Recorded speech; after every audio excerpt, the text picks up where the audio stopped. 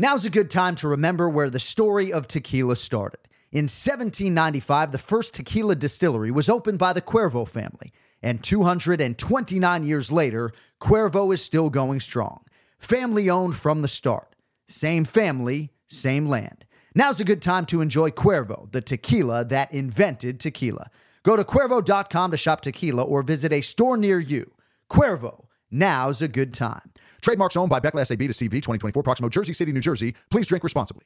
I'm Royal Oakes. Next time on Too Many Lawyers, we take on a couple of villains to sort out whether bad stuff is also illegal stuff. George Santos won a seat in Congress by lying to voters, but is that a crime? And Kanye West made it clear he hates Jews. In England, he'd go to jail for that. Here in America, did he commit a hate crime? Listen to Too Many Lawyers on the iHeartRadio app, Apple Podcasts, or wherever you get your podcasts.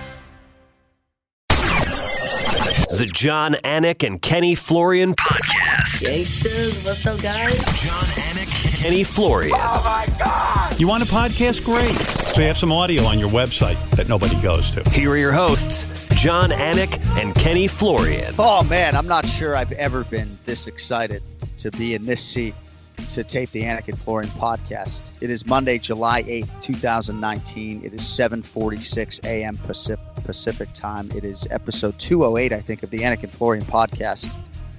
Super necessary that we're here today. Jorge Gamebred Masvidal is going to be the lead on this program today, but we certainly have a lot to get to. Ray Longo coming up in about 5 minutes. Picks for Sacramento as well. Oh, UFC 239. UFC 239! Ken Flo. Looking great this morning. I like when you keep that hair short, man. You know, I don't know if Clark must agree because you're keeping it shorter these days. Yeah, cut it a little shorter, man. But my goodness, sometimes if you're good, if you behave yourself, you get rewarded with a UFC card like this, man. And what a card. First of all, we were completely spoiled. But out of all those amazing fights and surprising upsets and fantastic knockouts, out of all of them, Jorge Masvidal really stole the show. So I agree with you, man. You're starting with the right guy. Well, we're actually leading with your hair, and then we're going to get to Masvidal. There you go. So you do some commentating for Kasai Grappling? Is Kasai, that what yeah. Kasai. So Kasai is a professional jiu-jitsu organization. We did a event actually in Disney World. We typically been doing out of New York, but now we're starting to travel around all over the United States. We're actually going to Brazil now. Rich Byrne, who heads up that operation, has been a long time professional guy in the investment services, and he's a black belt in Brazilian jiu-jitsu, been doing jiu-jitsu for a long time and wanted to start his own jiu-jitsu organization, and basically just wants to put together fights that he wants to see, and we get a lot of great matches. But because of it, actually Mike Perry actually did a jiu-jitsu match in the gi, like I think they called him that day, and he showed up. When it gets a dude, that's all he does is Brazilian Jiu-Jitsu, and Mike Perry went out and won the match. It was pretty cool to see, man. That's incredible. That's sort of what I was hoping to get out of you. Yeah, I saw your post on social media over the weekend about Platinum Mike Perry stepping up in Central Florida there. Well, good for Mike Perry and good for you. So does this investor who has his own jiu-jitsu company, must be nice for these guys, right? It's like, you know what? I'm just going to start my own fucking jiu-jitsu. Do they require you keep your hair short? This is more of a Kenny thing. It's summertime. It's hot as hell. Orlando is hot, dude. It was so humid, and my hair was starting to get a little bit out of control. So I was like, I got to cut this thing. I got to go to old school Ken Flo. Yeah, bit of advice. Just keep it short like that. Yeah, I mean, every exactly. 3 weeks, Exactly. I don't know why all these men think they need all of this hair. I just don't understand. All right. So a lot to get to, obviously, on UFC 239. We'll get to the two championship performances. Longo's actually going to come up in a few minutes because we had a hard time connecting today. Go fucking figure. But Jorge Gamebred Masvidal, right? 47th professional fight. He has been at this for the better part of 2 decades. Obviously, he had the extended break. He did the reality television show in which he was sort of cut off from the world, in some respects not unlike The Ultimate Fighter. And he came back and he has produced 2 of the biggest highlights, singularly, of 2019. The fastest knockout in UFC history. It'll probably be the knockout of the year, even though we're halfway through 2019. I couldn't be happier for this guy, right? I met him for the first time doing Bellator 1 in 2009, and I just think he's done so many things the right way, and just an unbelievable result. You can go any which way, Kenny, but TJ DeSantis did a post-fight show with King Mo Lawal, who said that 2 months ago, George suggested that not only was he going to try to employ this flying knee against the takedown artist Ben Askren, which is something that obviously fighters do and have done, but that he would do it early, Kenny, and he did it right out of the chute. A little deception there with his hands behind his back, and the rest is history. A little deception and a big smile to start that match. He had his hands behind his back like he knew exactly what was going to happen. A lot of times a fighter has a special intuition, and they have a hunch, they have that feeling in their stomach, and they absolutely go for it and they commit to it. When they do, good things happen. And this was a great example of that. There was a video that's going around of Jorge Masvidal actually working this very specific double knee, I think 48 hours before his fight against Ben Askren at the UFC PI. And it was just a beautiful, beautiful knee. You know, when you're going against a wrestler, perhaps 7, 8, maybe even 9 out of 10 times, the wrestler double leg, they're going to get it done with a takedown, right? You have to be extremely precise with this specific flying knee. And Masvidal went for it. Ben Askren, of course, with that wrestling background, his default is going to be naturally to just change levels. That's exactly what he did. Masvidal took advantage of it, and his hunch paid off. So obviously I'm contractually prevented from betting on these fights, but I did tweet something about the betting line earlier during fight week and just sort of intimating that I was curious to see where the line would go, because I just was very surprised that Masvidal was in this plus 200 range. And I just thought no credit was given to his strength of schedule, the strength of his UFC schedule, his Strikeforce schedule, his UFC main event experience, his championship experience in Strikeforce, and just the type of fighter that he is, that he spent an entire career in a lot of respects fighting guys who are either trying to grapple him or take him down. He beat Damian Maia on one scorecard, and I just felt like Masvidal wasn't getting any sort of respect going in. And I love Ben Askren, and I don't know how his squeeze relates to like the greatest squeezes of all time, but I know he's a pain in the ass and had never lost an MMA. And I don't know. I just feel really good for Jorge Masvidal. And Jorge on the post show was almost surprised that he fell for this so easily. What can you tell me just about Askren and his inability to see this coming? I think that most fighters, when you're getting ready for, let's say, sparring or typically 90% of most fights, you go out there and you feel your opponent out, right? That's what happens. You get out to the center of the octagon, you move around a little bit, you shake out a little bit, you throw some jabs, you judge your distance, and then you get after it. How often do you start a fight and you see an individual after 1 or 2 seconds right in front of your face flying in the air? And a lot of times when you see that and you don't expect that, despite all the experience that Askren has and the fact that he's undefeated, that is no longer the case, but it will throw you off, and you will always revert to your default system. When you are in a fearful state, you are going to default to what your body and brain knows best. What his body and brain knows best is his wrestling. He went to change the levels, and it was just a perfect opportunity for Masvidal to land that knee. Now, again, even if he did change levels, a lot of times, more often than not, without a doubt, the wrestler wins that exchange. And again, we could be talking about how stupid Jorge Masvidal was. Why did he take that big risk in flying at him to go for that knee? We knew Askren was going to get the easy double leg. But no, he's a hero today. I mean, he's an absolute hero for going for that knee, trusting his gut, having that feeling that Askren was going to make that reaction, and he went for it. It could have gone really badly for him. He could have got taken down, controlled, chipped away at for those 5 minutes, could have been exhausted after those 5 minutes. Yeah. And we'd be talking about how dominant Askren is, and how he could be next for a title shot and being undefeated. But that was not the case. Masvidal absolutely killed it on that hunch. There was definitely risk, but a lot of experience and a lot of good coaching. And can you imagine some of these American top team conversations with Jorge Masvidal and Mike Brown and King Mo and everybody else? Just absolutely incredible. Mike Brown, of course, won the Coach of the Year over the weekend, American top team, the Team of the Year. And what a night they were having with Masvidal and Amanda Nunes, and Thiago Santos nearly broke through. We're going to get to all of that. We will not shortchange anybody on UFC 239, but the last guy you would ever want to shortchange, or heaven forbid, be 10 minutes late for. Let's get to the Ray Longo. It's now time for the Ray Longo Minute. I want you to punch a hole in his fucking chest. That's what I want. The Ray Longo Minute. Starring Ray Longo. The John Anik and Kenny Florian podcast. The great Ray Longo now joins us, and we aren't going to be moving the show up this early every week, Ray, but I do feel like we're cramping your style a little bit. No, definitely not. No, it's just 10:45 is perfect. Are you? How's Kenny doing out there? Kenny, what time is it over there? It's 8. It's 8 in the morning. That's not bad. That's good. See. So, Ray, good. do you drink Black Rifle coffee in the morning? Do you drink tea? Do you have a Coca-Cola? Maybe just some water with lemon? I mean, how do you get yourself going? I have a cold brew every morning and matcha tea. That's my 2 drinks in the morning. Okay. So, have you had the cold brew yet?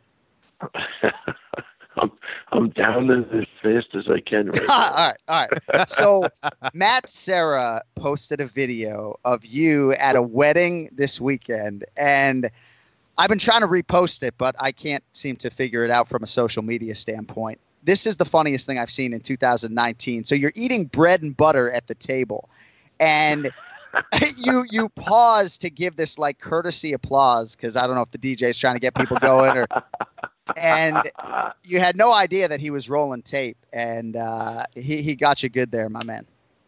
There's something wrong with him. I'm waiting, and I'm waiting very patiently for the day he starts to act his age. That's what I'm waiting for. Before I die, the guy's 45, but I will put up a video later of him eating his appetizer and just patting his head dry. I mean, this is the only guy I know. He thinks eating is an exercise. He thinks he's exercising. He got done with his appetizer. Looked like he ran a half marathon. He was patting his head. He was sweating. I mean, this guy, guys, it's a game he plays. But no, the best part is he thought I left. I go out. I'm looking for my wife, and then I go back down. They had a donut board before you leave, so you take donuts or whatever. I catch him at the donut board, so I'm standing behind him with my phone, thinking I'm videotaping him, and he turns around and we're crying, and I freaking didn't videotape it, so I passed. I blew a big opportunity, so I'm gonna have to go with him sweating while he's eating. That's all I got. Yeah, it's exercise. That was the whole night, though. It's just ball busting at some poor guy's wedding. Yeah. Probably, some poor guy. Emphasis on. No. This is what you asked for. You invited us both to the wedding. No, but I don't know if you put up any other pictures, but Al, Al Jermaine, everybody was there, so we had a fun time. Watching the fights at the wedding on Al Joe's phone. Oh, good. Little ESPN Plus going on over the weekend. Well, Ken Flo, go to Matt Serra's Instagram and watch that video when we are off the air. I can't wait to check it out. Kill you. And probably a gluten-free donut for your buddy Matt Serra. He's only eating gluten-free pizza now. There was no gluten-free that night for him. Oh, too good. Probably the size of a beach ball. I want to challenge Matt Serra to a food eating contest. I think I can take him. No. Yeah, he's not. No. Back in the day, I'm going to say you couldn't take him. Today, he tightened his diet up good. He really doesn't eat that much. Yeah. Okay. He's worked on his diet. Back in the day, would have been a challenge. All right. I seen him go through a bunch of pizza pies at one sitting. So were you guys at the wedding knocked out Ben Askren like that? We were at the wedding and we were screaming like a bunch of lunatics. I can't even imagine. What can you tell us about that? Man, I tell you what, man. I mean, what really makes that interesting is the fact that they did plan for that.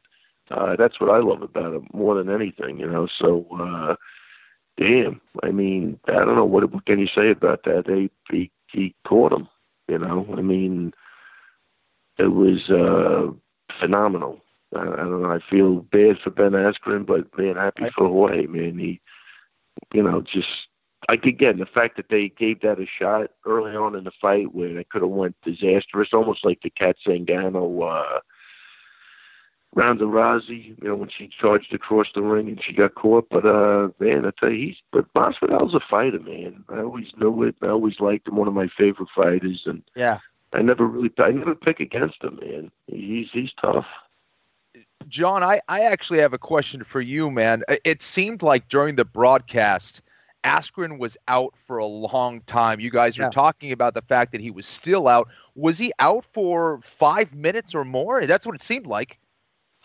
It's hard to gauge time in that moment, right? Sure. But I can tell you that his legs in that scissored position felt like an eternity, right? That they didn't move from that position. So, yeah, I mean, the manner in which he recovered was very slow, right? Like I can sit here as a non-fighter and tell you I have been knocked out cold twice playing basketball, hitting my head on the floor, right? Man. And I can tell you I came back much faster than he did. Like when I was walking out of the gym under my own power, you know, he didn't know where he was when he was walking by the media table. You know, it was as scary a moment as I can imagine or as have seen in there for sure. Ray, so given that, I mean, obviously Askren was doing great prior to him coming to the UFC. He'd been hit in fights, no doubt about it. We've seen him bloodied and bruised up. But given the Lawler fight and given the fact that he got knocked out cold and was out what seemed like more than a few minutes, so his brain is trying to reboot for maybe 5 minutes, do you think this is one of those fights that maybe he should call it quits? I mean, is that too extreme to say that? No, it's definitely not too extreme. Look, as I'm getting older, man, you really gotta. Probably 20 years ago I would have answered it different, but man, you gotta err on the side of caution. The weird part is, and you brought it up, the Lawler fight, from a physical standpoint, was a loss. I don't know, it could be a win on paper, but that was only a couple of months ago, right? What was that, 3 or 4 months ago? Yes. And then they jump back. So in the course of 4 months, this guy's brain has been battered. It's just not good, no matter how you look at it. So do you give it up or do you sit out a year? But I definitely get medical attention, make sure everything's right. And that, like, again, that was, so it's 1-on-1 on paper, but it's definitely a big 0-2 in life. I mean, there's no question about it. I mean, the Lawler fight, look, the guy's tough. We know that, but this is now it's getting to the point where his toughness is going to actually hurt him in the long run, and it might have run out Saturday night. You might have seen all the accumulation of him not recovering that quick. Because look, Holly Holm looked like got booted harder than that, and she was up and about, and she knew what was going on. I mean, if you look at the, I don't even he's got to take a break at least, and you got to look, is it worth it at this point? Yeah, I mean, like John said, the way he walked out, and watching it, like again where we were, Kenny, it seemed like 10 minutes. You know what I mean? Like that was a lot of time, but that could be tricky too, because in those situations, 50 seconds seems like 5 minutes, but just not good. It's not either way. It's not good. I think he's a bright guy. He's got great. I think he does great with the wrestling camps and all of that. He has options. It's like, here's the deal. Like if you have no options, then it's maybe a different story, and it shouldn't be from health. If Rockhold really has I'm switching gears. If he has a legitimate modeling thing with Ralph Lauren, right? He's got to do that. Think it, man. I mean, I don't know. I mean, a lot of these guys, they love to fight, but then somebody has to step in there and go, look, is it worth it, man? Really, is it? Well, you got a family. That's scary. I think that's going to scare him, though. I do think Askren's an intelligent guy. Look, he knows what he signed up for. He's going to process this the right way.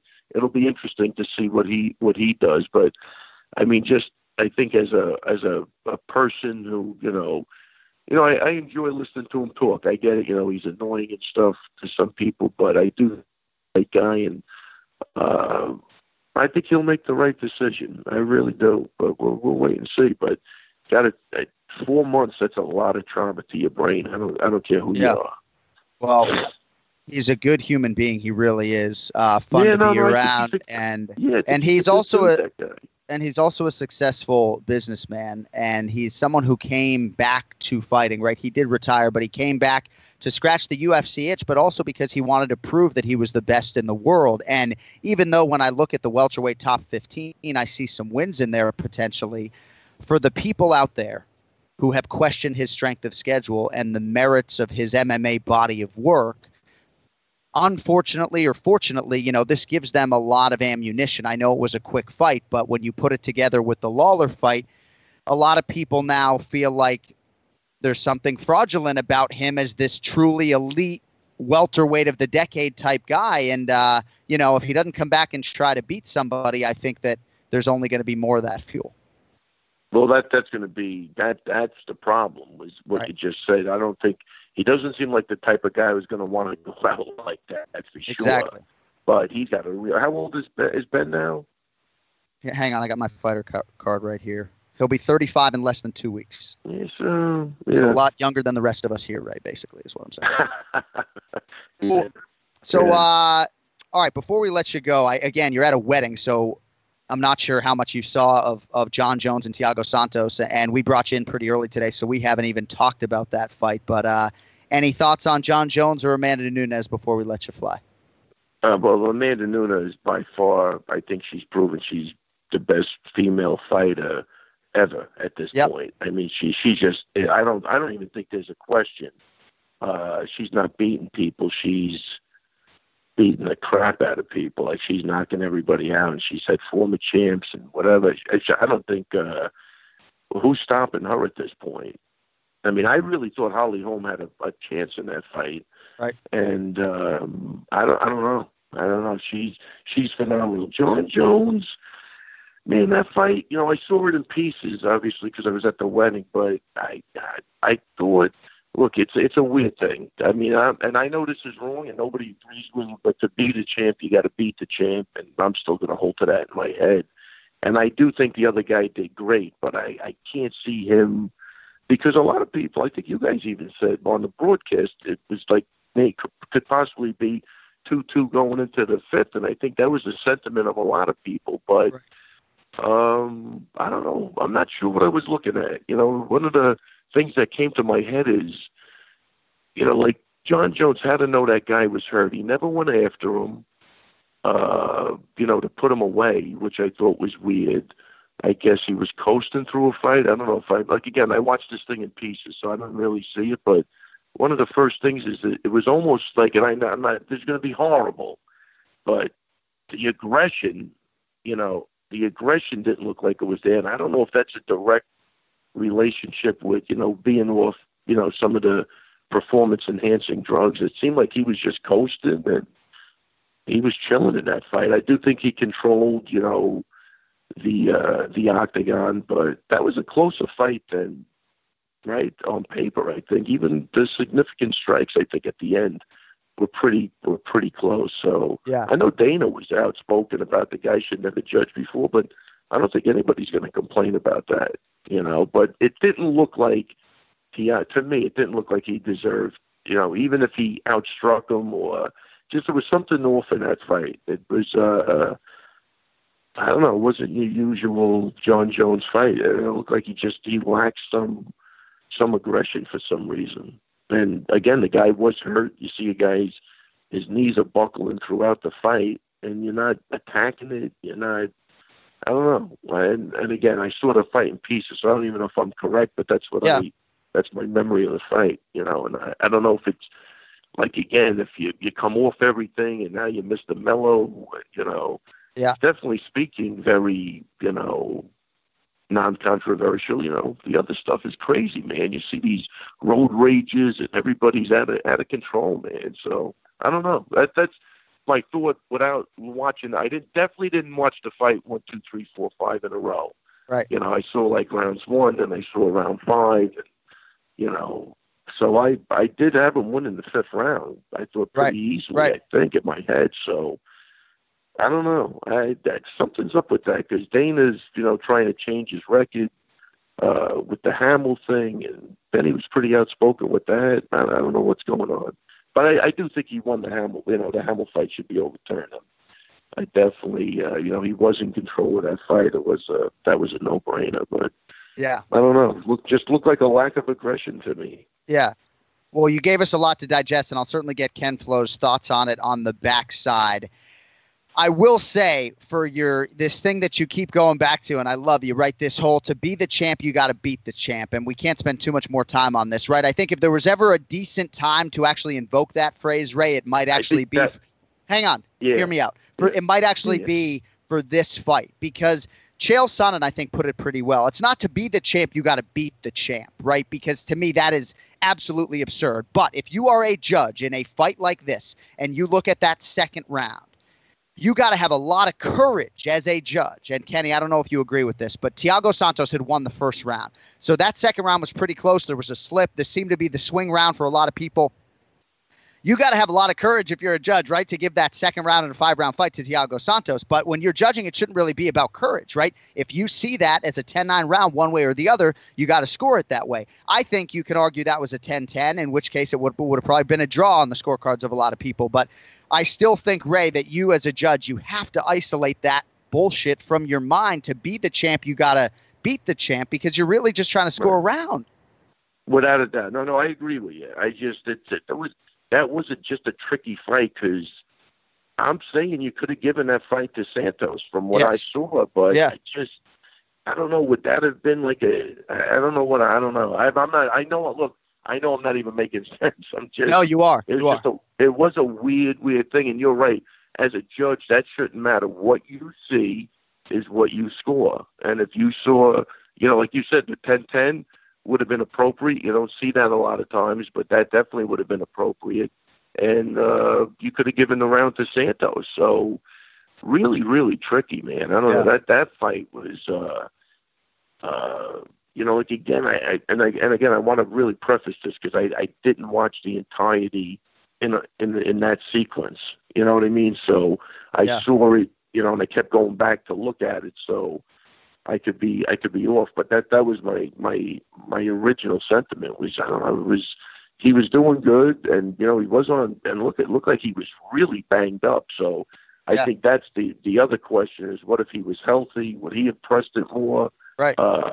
And again, why John didn't take advantage of that is a little odd to me. Yeah. Well, I think you actually nailed a lot of points in that fight, despite watching it sort of with one eye at the wedding. So we appreciate your insights as always. I encourage all of our listeners to go to Matt Serra's Instagram page and see if you enjoy that bread and butter. I mean, dude, Ray, like all of a sudden, Ray's inner monologue is like, all right, I'm eating this roll with fucking butter. I have some solitude over here, but everybody else is clapping. So I'm going to put down my butter knife. I'm going to fucking clap 3 times. But I'm not clapping hard enough to add to the noise. I'm not enthusiastically getting into it. If someone's rolling on me, it's going to look like token applause, and that's exactly what it was. Ray, I hope you're able to recover from this gluten hangover, man. John, I think, John, you're making that video worse. But whatever was going on didn't merit a big clap. You know what I mean? Yeah, right. That's good. I think it was, and it could have been the bride's father given his speech. He was starting to go off the rails, so I started reaching for the rolls. I love it. All right, well, have a great rest of the week. And I got to tell you and Ken Flo that just being in Vegas, it was just really heartwarming, because everybody who's coming up to me is talking to me about the podcast, many of whom have listened since episode 1 from all different parts of the world. So that was pretty cool for me to hear over the weekend. I thought you'd be glad to hear it. No, man, that's great. Awesome. That's great to hear. I had to field a lot of Ian Parker complaints this weekend. Oh my Lord! Just kidding. No comment. All right, buddy. Hey, have a great week. Thank you.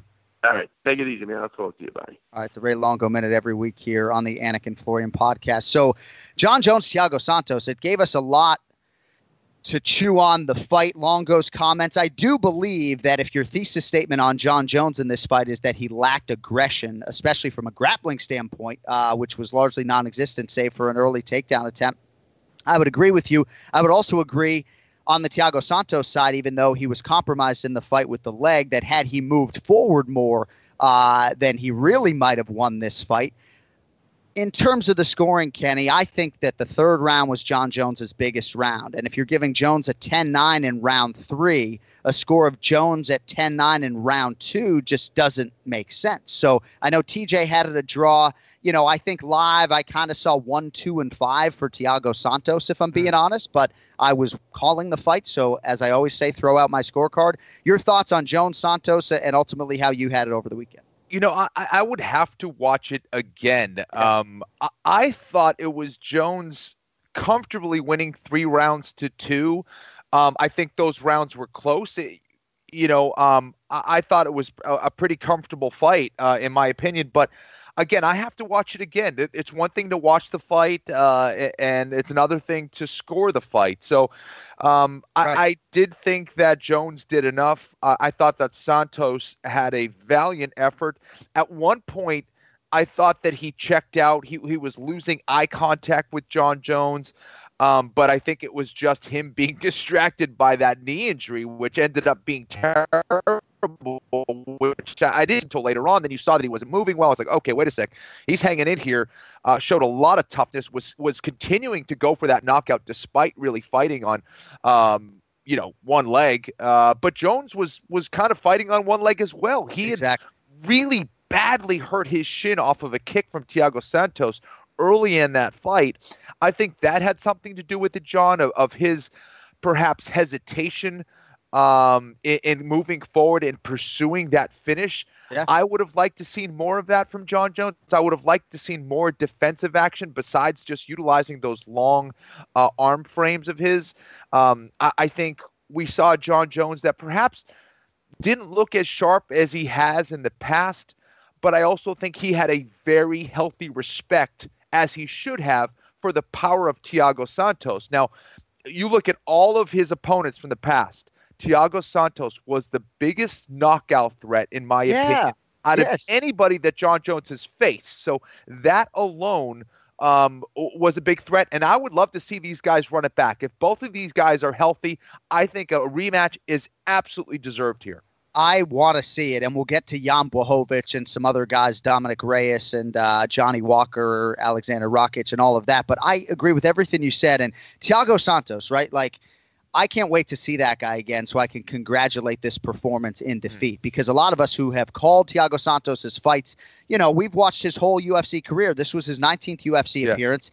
He came in the second most prolific knockout artist in UFC history, like the second most accomplished knockout artist in the history of the UFC on paper.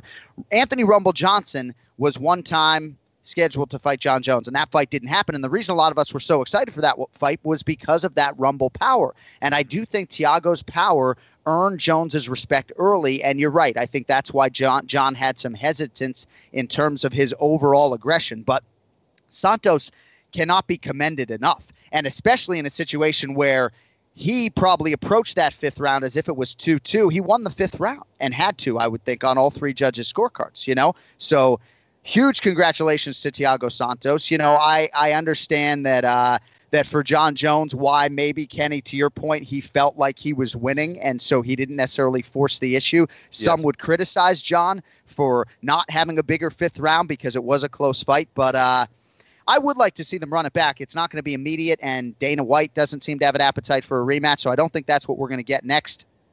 Jon seems more interested in a Daniel Cormier trilogy than he was a few weeks prior, and maybe that has something to do with the fact that he wasn't able to get finishes against Anthony Smith and Thiago Santos here in back-to-back fights. But what do you think for Jon? I mean, do you think it's going to be somebody like Jan Blachowicz, who on paper has won 5 of 6 and would allow Jon to turn around here in a couple months? Or do you think that he'll take 6 weeks, watch DC and Cormier, and potentially either move up or welcome Daniel back to 205? Yeah, listen, I think that for Jon Jones, I think there's 2 things. Either stay active and continue on this win streak that he's been on, and just kind of solidify himself as the greatest of all time, certainly at 205 pounds. So I would love to see the rematch with him and Thiago Santos, given the potential for a knee injury in Thiago Santos. That's probably not going to happen. It would probably be something like a Jan Blachowicz fight in December. And then after that, a fight against Daniel Cormier. I don't think DC would want to fight him at 205, though. I think DC would probably want to fight him at heavyweight. It seems like John Jones is warming up to that potential fight at heavyweight. Right. And that's his biggest fight, right? Financially, that's the one that would bring in the most amount of money for both of those gentlemen. It's just interesting because Jones is like, he's huge. He's massive, obviously. And that 84.5-inch reach is obviously moving up to heavyweight. I mean, that was one of my bigger takeaways from sitting down with Santos on Thursday, was like, he's just a much smaller man. Didn't necessarily look that much smaller on fight night. Smaller, but not small.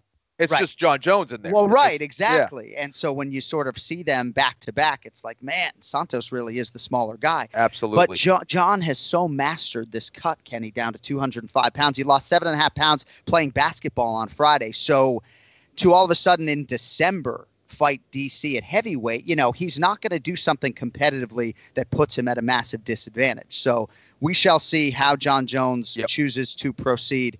He would figure to call a lot of the cards, but if DC wins, then maybe they do it at heavyweight, and maybe they do it sooner than maybe I would expect.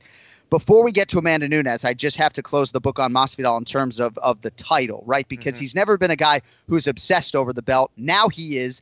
Colby Covington is one of his best friends in the world. He's got the Robbie Lawler fight. So if Covington beats Lawler, he has as strong a case as anyone. But to get this highlight the way Jorge Masvidal got it, I have to think that he's going to be next for Kamaru, probably at Madison Square Garden, November 2nd. Without a doubt. And again, we talk about rankings, we talk about all these things and who you've beaten. But in this sport, when you're talking about entertainment, especially in this day and age, style points matter. Yeah, style points matter. That double knee is something that people will remember for a very long time. Oh, and by the way, it took out a previously undefeated fighter, a matchup against Masvidal, who many believed it was a terrible matchup, myself included. Yeah. That's the worst kind of matchup for any high-level striker, is going against a smothering wrestler like Ben Askren. Masvidal getting it done in that fashion, getting the fastest knockout of all time.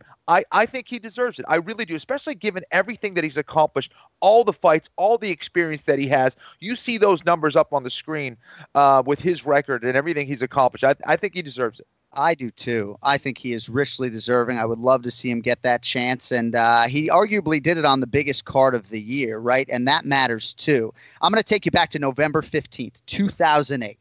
UFC 91 in Las Vegas, Nevada. Couture versus Lesnar. Co-main event. Kenny Florian versus Joe Stevenson. And Ken Flo just smashes Joe in the co-main event with more eyeballs on him than ever, and that set up the BJ Penn fight, right? I think Masvidal is getting Kamaru Usman. What a great night that was. Post-fight, Ken Flo's post-fight party at Tao. That was the first time I had been to Tao. I'm 30 years old, right? But walk into town, I'm like, oh my God, this is the greatest night of my life. It was crazy. There's like unicorns walking around the crowd. There was bubbles. There was fire. I mean, it was a crazy scene. Naked Asian women. Yeah. Pretty much naked. That's your typical Kenny Florian post-fight. I love it. Absolutely love it. All right, a couple more things before we get to the main event challenge. Unfortunately, we're going to kind of have to shortchange this card a little bit, but I will mention every name I can. Amanda Nunes might be the best pound-for-pound fighter in the world, man or woman. I mean, certainly there's no one else who would get the distinction as the best women's fighter of all time. I mean, Jessica Andrade has as many UFC wins as Nunes, but no one is going to inject her into that conversation. I have so many different things I could say about Amanda Nunes. I think there's been a lot of mental and physical maturity, but she was in the shape of her life going in there Saturday night. She was ready to go 5 rounds, but she's just too fucking good for everybody else. And as you tweeted over the weekend, there really are levels to this game. And it's scary to think that there could be this type of level change from her down to Holly Holm. I mean, who's going to beat her? Who's going to beat her at 145? Who's going to beat her at 135? Good fucking luck. I mean, it's just she throws too hard, John. She knows how to set up those strikes. She's a smart fighter. She can wrestle. She can beat you up on the ground. I mean, who's out there as well-rounded, as good as her? Here's the crazy thing. The answer to that question is it's the champion from 2 weight classes down, Valentina Shevchenko. Yeah. I think she's the toughest matchup for Nunes, and Nunes is just way too big for her, man. I just, I think that for that, well, I should say 1 weight class down, but if she's fighting at 135, but I don't think there's many women who can really challenge Amanda Nunes. Holly Holm, look what she's accomplished in boxing. Look at the kind of striking. Who knocks out Holly Holm? No one's ever done it like that. Right. I saw it coming just because I think Holly is way too tense in the octagon. It seems like she's. I don't want to say that she. Not that she doesn't want to be there, but you see this nervous energy running through her in every single fight. You never see her just quite comfortable in the octagon. Amanda Nunes seemed relaxed. She was ready to rock, and that's exactly what she did, man. That kick was brutal. I don't know how she didn't knock out Holly Holm cold, by the way. Right. Holly is tough as nails. You see Amanda Nunes in that inspection zone, right? I mean, it's just smiling. It's like she's literally there to watch herself fight, unfucking real, the juxtaposition, and I'm glad you pointed it out, between the tension of Holly Holm and just the looseness of Amanda Nunes. I do think a Cyborg rematch would be different because Jason Perillo will make sure that Chris is a little bit more disciplined. But I do agree with you. A rematch with Valentina Shevchenko at 35, which would give Valentina an opportunity potentially to become a simultaneous 2-division champion, to me is the fight that makes the most sense. Cyborg does have a fight coming up against Spencer 3 weeks from now. So we'll see how it all plays out. But congratulations to Amanda Nunes, who is just a wonderful human being, moved to the U.S. to realize this dream in 2011, was trying to become a UFC champion, and she has done that several times over and made herself a very wealthy woman. And for her and Nina, they're just going to have a wonderful life, and they are richly deserving of that fate. All right, we're going to have more on UFC 239 here, but I want to bring Ian Parker into the conversation because we've already pushed him back extensively today, and it is his birthday, so I feel like we should be nice about that. Let us get to the main event challenge. It's the main event challenge. Anik. The time is most definitely now. Florian. I finish fights! I'm going to do everything possible to win. The main event challenge. The John Anik and Kenny Florian podcast. All right, it's been a little bit crazy with some of the technical issues today, but hopefully you haven't noticed them on the other side. We're going to bring Ian Parker into the UFC 239 recap here, and then we will get to our selections for the Sacramento show this weekend. Happy birthday, Ian Parker. Thank you, Sir John Anik. I appreciate that. Happy birthday to Jew. I just made that up right now. Right now. Happy birthday to Jew. So good. Everybody's still banging on the Jews. See, I'm Jewish, right? I'm full-fledged Ashkenazi Jew. I was bar mitzvahed, so I can say everybody's still banging on the Jews, man. They really do. They just like to throw shade at us. I don't get it. Right. We help make you guys money. We keep to ourselves. Oh, we don't give free pieces in soda. We charge for that because we're smarter than that. Yeah. Come on, leave us alone. Right. I mean, my wife's an anti. Let us bet. Let us bet. My wife is an anti-Semite. It's like you married a Jew, honey. Like you and your brother, right? They're Polish Catholic. She and her brother, they're both Polish Catholic. And it's like you both married Jews. I don't know what to tell you. All right, before I get in too much trouble. So, happy birthday to you. We appreciate you joining us on your birthday. We're going to get to the main event challenge and the standings, and you're probably not going to like that part of the discussion, but I want to bring you into our 239 recap. And I want to give you a little bit of time on Ben Askren, but we then have to get to some other performances. And you obviously, we've said most of what needs to be said, certainly about Jorge Masvidal. But since you've watched so much MMA, I'm just curious how you think this impacts the Ben Askren legacy, because for a lot of people who sort of denigrated his body of work, this gives them the ultimate ammunition, Yeah, you know what? I don't. it's hard for a guy who hasn't really built his legacy through the mainstream of the UFC, So it's kind of hard because people are kind of looking at this like he didn't beat Robbie Lawler and he had this coming. And I kind of, this is what's harsh about some of the fans in the sport. These may be the harshest fans literally in the sport.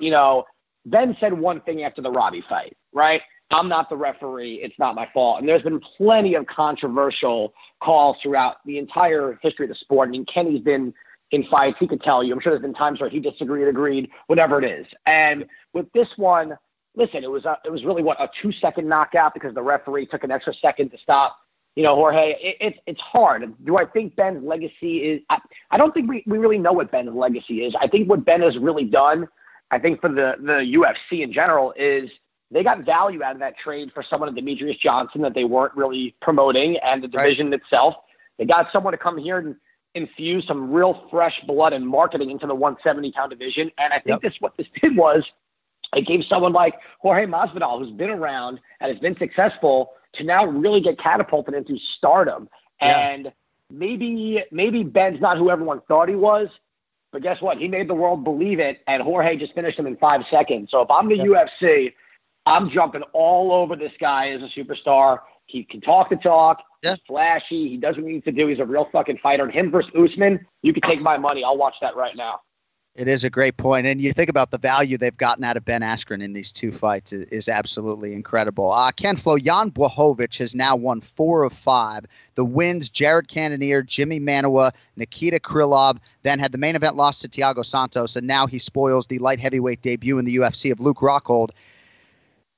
I don't think he's going to be next for the title. I think they would probably go in a Dominic Reyes direction, even though I'm not sure he's as ready as maybe Blachowicz would be 32 fights into this thing at this point. Right. But big win for Blachowicz, even though obviously Rockhold in defeat is more the storyline, I think, here on a Monday morning.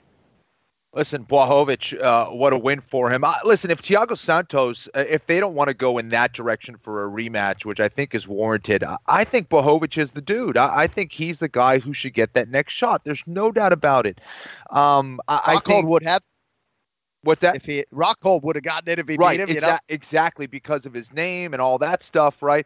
But and Dominic Reyes, I think he's a great fighter. He really has so much potential. I think that's way too early. I think that's the kind of fight that really could set him back a little bit. I think you should wait on that. If you want to fight for the belt, put yourself in a position to win. Don't just put yourself in a position to get a high-profile fight. Right. But that's my opinion. And as far as Luke Rockhold, really, I mean, man, we keep saying it. He should stop. There's no reason for him to keep going. We talked about it on the podcast. He has not changed his colors as a fighter still. And I didn't see it happening at this point. It's not going to happen the next fight. It's not going to happen after. He continues to lower that lead left hand. He continues to have that chin very high. The same defensive mistakes are being repeated time and time again. And let's take the sport out of it. This is your brain getting knocked around here. And I like Luke Rockhold.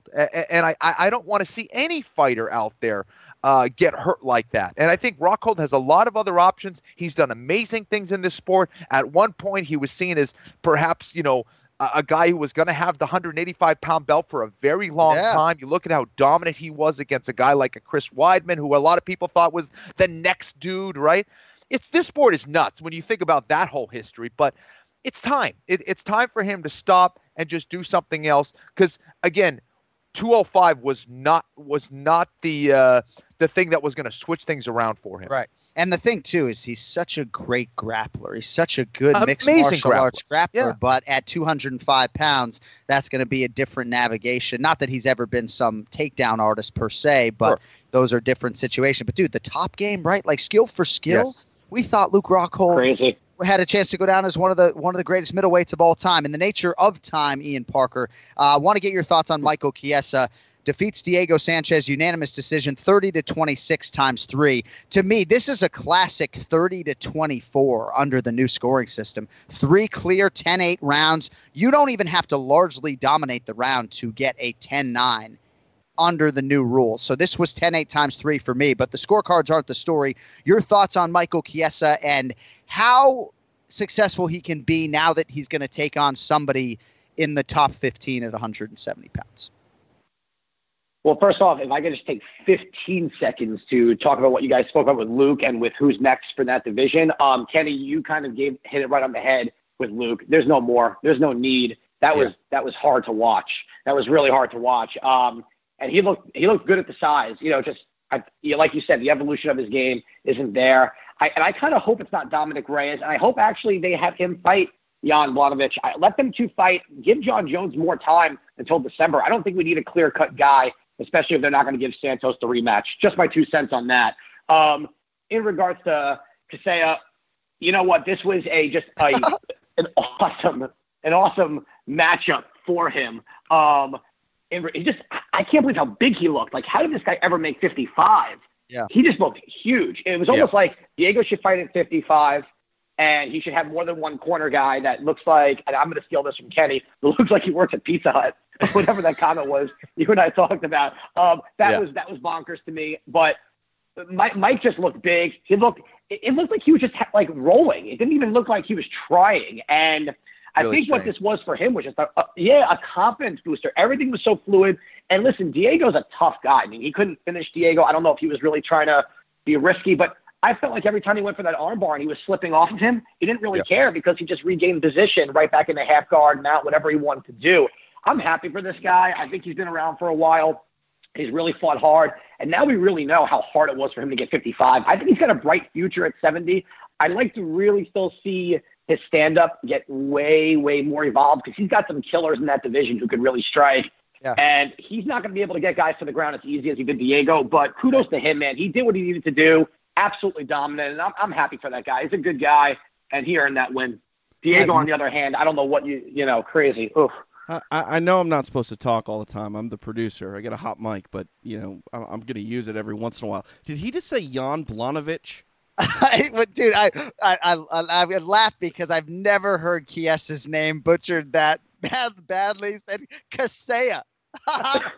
Did I say that? Sorry, my bad. The only thing that Ian Parker is worse at than the main event challenge is the pronunciation of the week. I love Listen, it. Right. I'm not brought in to make pronunciations, TJ. I'm here to help people win money, which is what I do. That's what us Jews do. Leave me alone. I don't come after you when you mispronounce everything. You know what? For Pete's sake. Jesus Christ, it's my birthday, bro. You know what, John? From now on, I want to be on mute while TJ mispronunciates everything, and I'm just going to come in hot, real hot. And now you called him Tej too, which you're not on. I didn't say level. Tej. I said TJ. I said TJ. All right, because there's like 3 people in the world who can call him Tej, and I'm very thankful to be on that list. So, all right, good stuff on UFC 239. Kenny, I just have to get a couple thoughts from you on Diego Sanchez in defeat here, and then I promise you we will move on. So, Chiesa would disagree with some of what Ian said. He was absolutely exhausted after this fight. He said with Joe Rogan, I was really trying to put that guy away.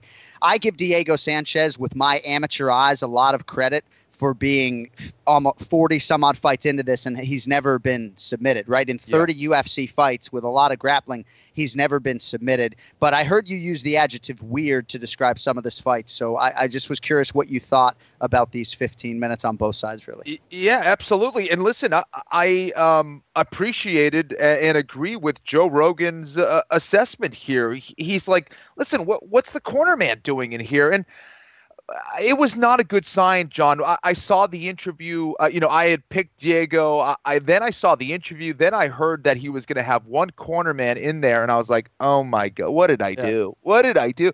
Not a good sign. This guy literally has 0 mixed martial arts experience. So you're going to have him as your sole corner man. You're going to have one dude in your corner, and that's going to be the guy?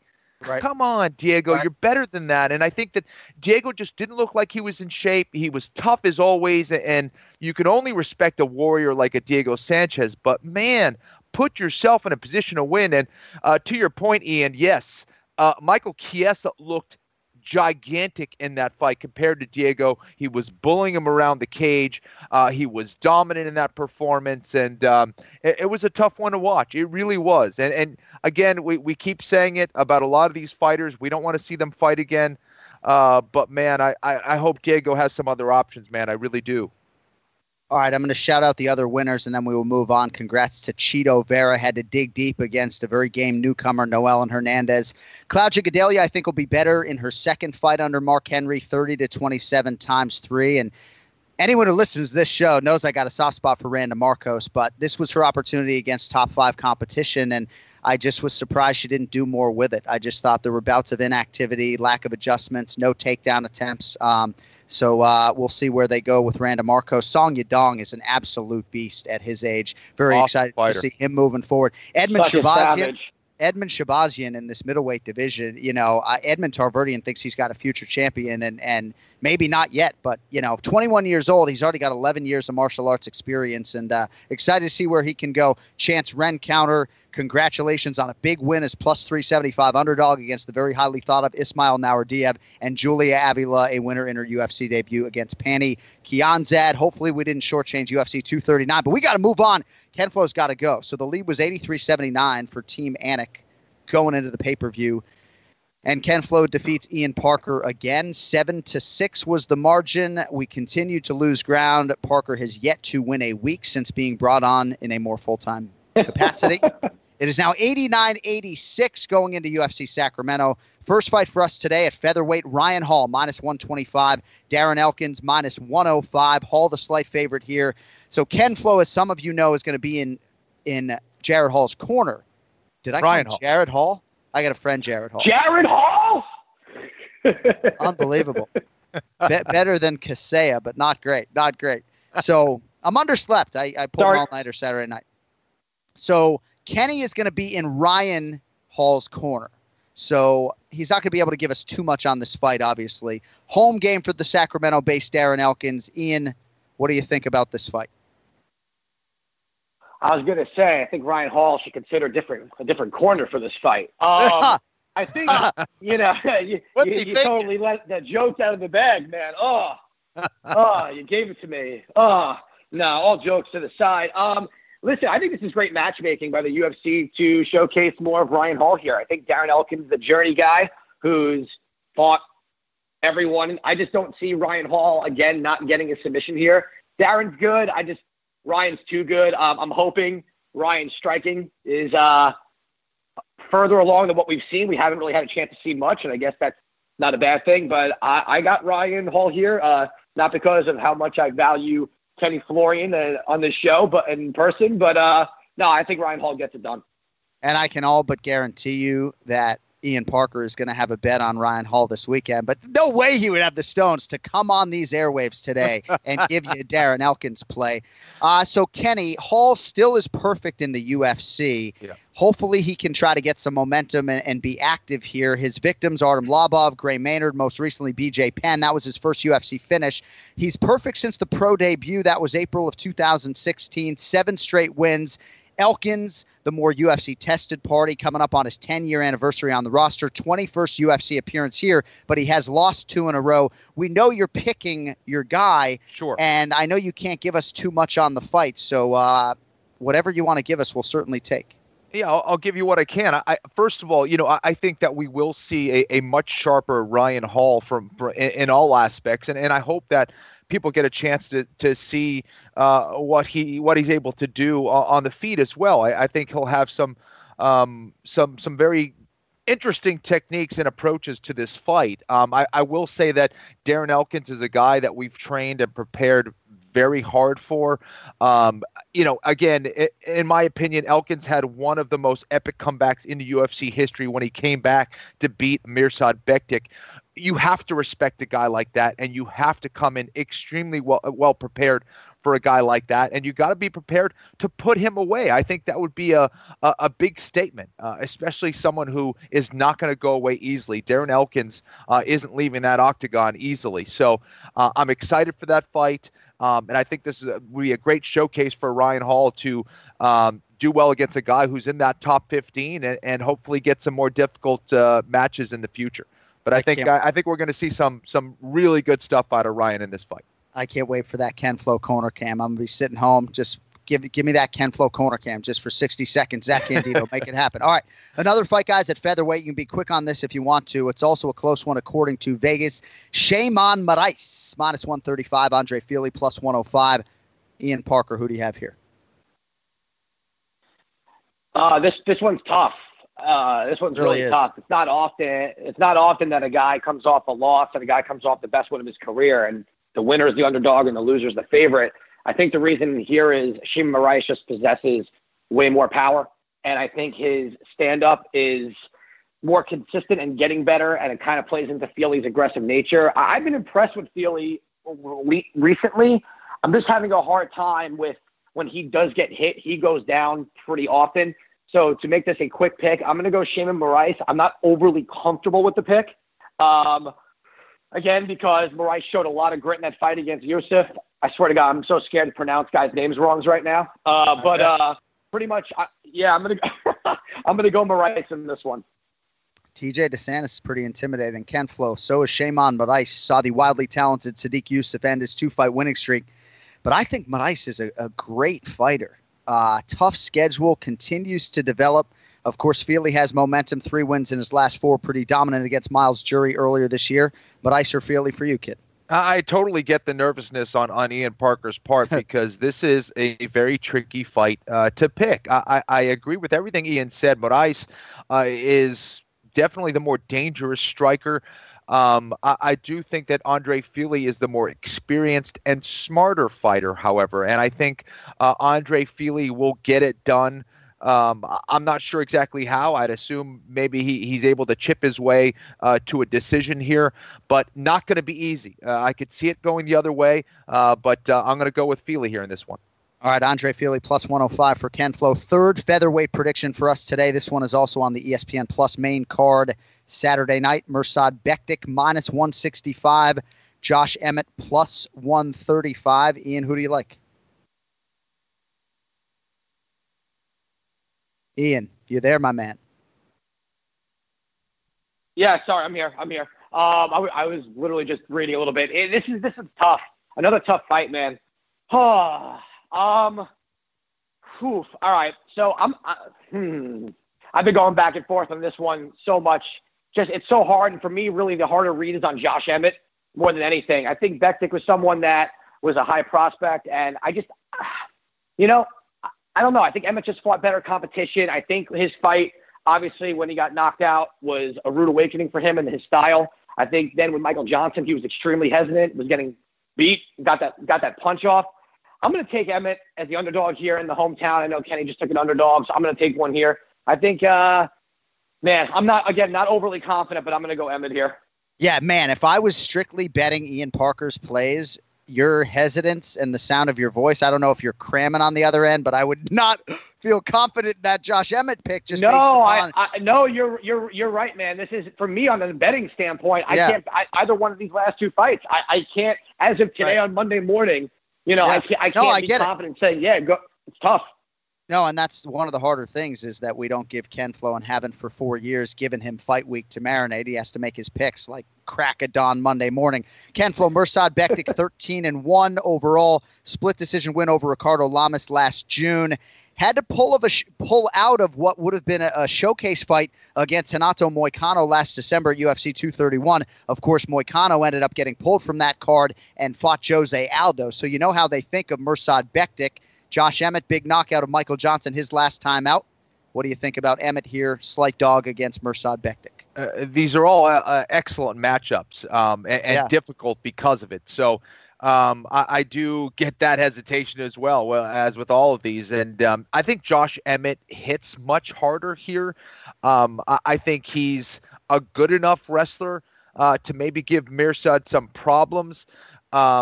But I think Mirsad has learned a lot from his mistakes here. I think Mirsad can crack as well, perhaps not as heavy as Josh Emmett, but I think it might be enough to get a decision win. I'm going to go with Mirsad Bektic. I think his activity, his ability to stay busy and back Josh Emmett up enough will get him a decision win here. It's a tough one, but I'm going with Bektic.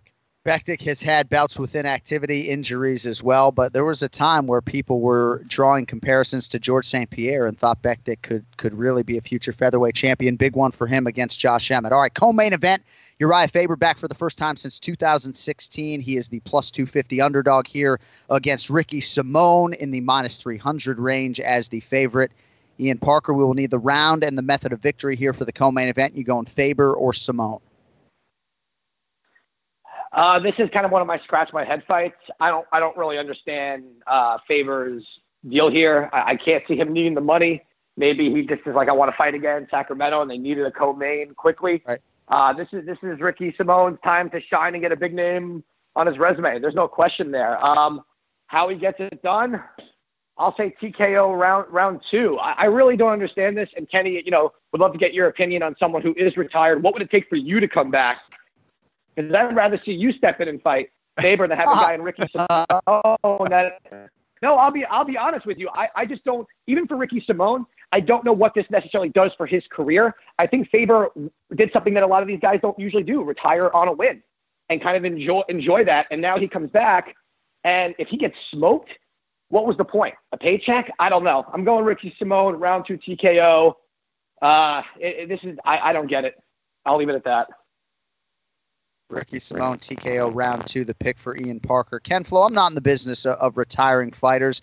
I don't even mind when certain fighters come back. I kind of feel like once they put you in the Hall of Fame as a modern era wing fighter on the strength of your own merits, that you don't always love the comeback. Your thoughts on what Faber can do here against Ricky Simone, who's 15-1 and has a great resume with 3 UFC wins, all of a high quality already. What do you think? It's tough. Listen, I think, to maybe answer Ian's question a little bit, I think that, for Uriah, here's an opportunity for him to fight in Sacramento. They needed a big name fighter.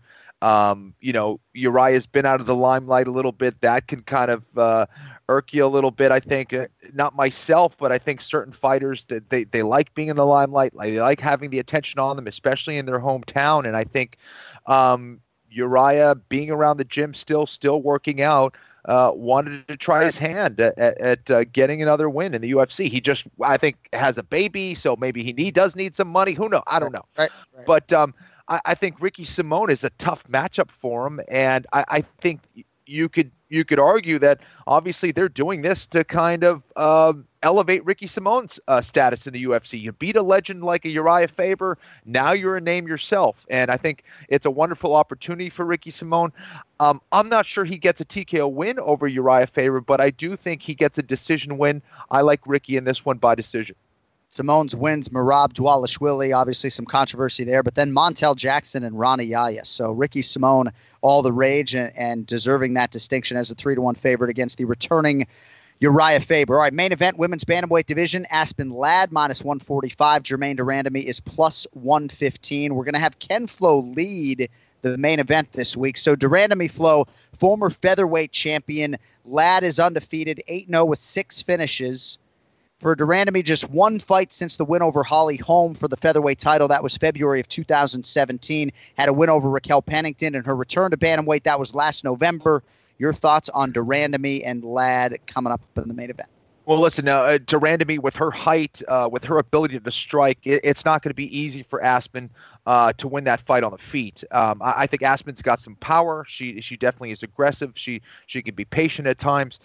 She's going to need that patience. She's going to have to work her way in, get close to the clinch, and put Randamie on her back as quickly as possible. I think Aspen Ladd can get it done.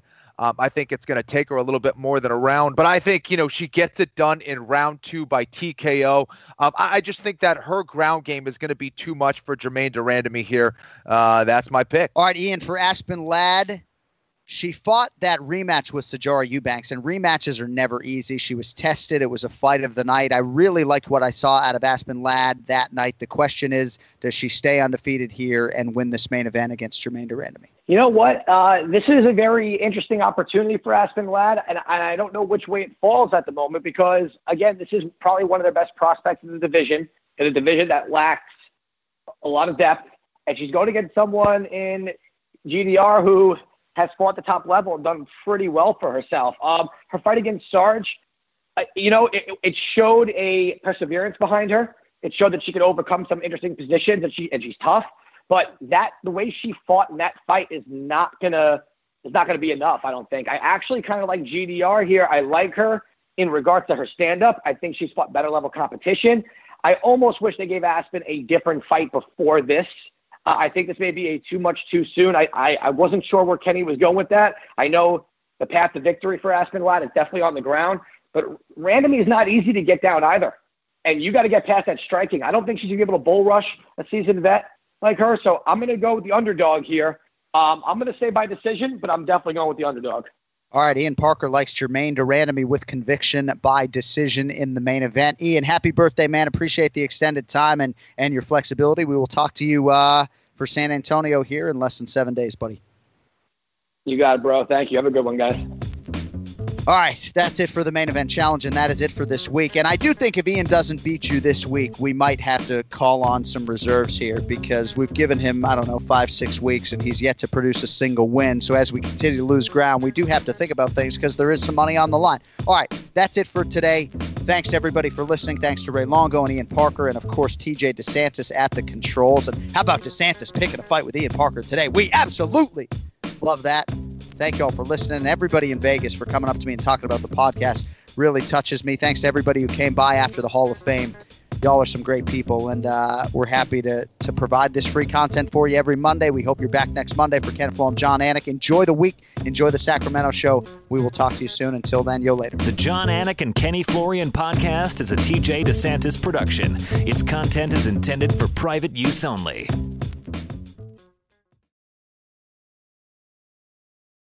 Sports betting is sweeping across the country faster than the coronavirus, and Wagering Week is your antidote. I'm Tom Barton, and I'm a veteran sports analyst and respected sports handicapper who helped build ESPN's brand. I've been recognized and awarded by Pro Football Weekly and Gaming Today magazine as the honest handicapper. Let the other guys give you the same old boring sports talk with the same tired storylines. We'll give it to you straight here every Friday on Wagering Week. Don't gamble with other podcasts. Let Sports Garden Network's Wagering Week help your bottom line. Now's a good time to remember where the story of tequila started. In 1795, the first tequila distillery was opened by the Cuervo family, and 229 years later, Cuervo is still going strong. Family-owned from the start. Same family, same land. Now's a good time to enjoy Cuervo, the tequila that invented tequila. Go to Cuervo.com to shop tequila or visit a store near you. Cuervo, now's a good time. Trademarks owned by Beckless AB to CV 2024, Proximo, Jersey City, New Jersey. Please drink responsibly.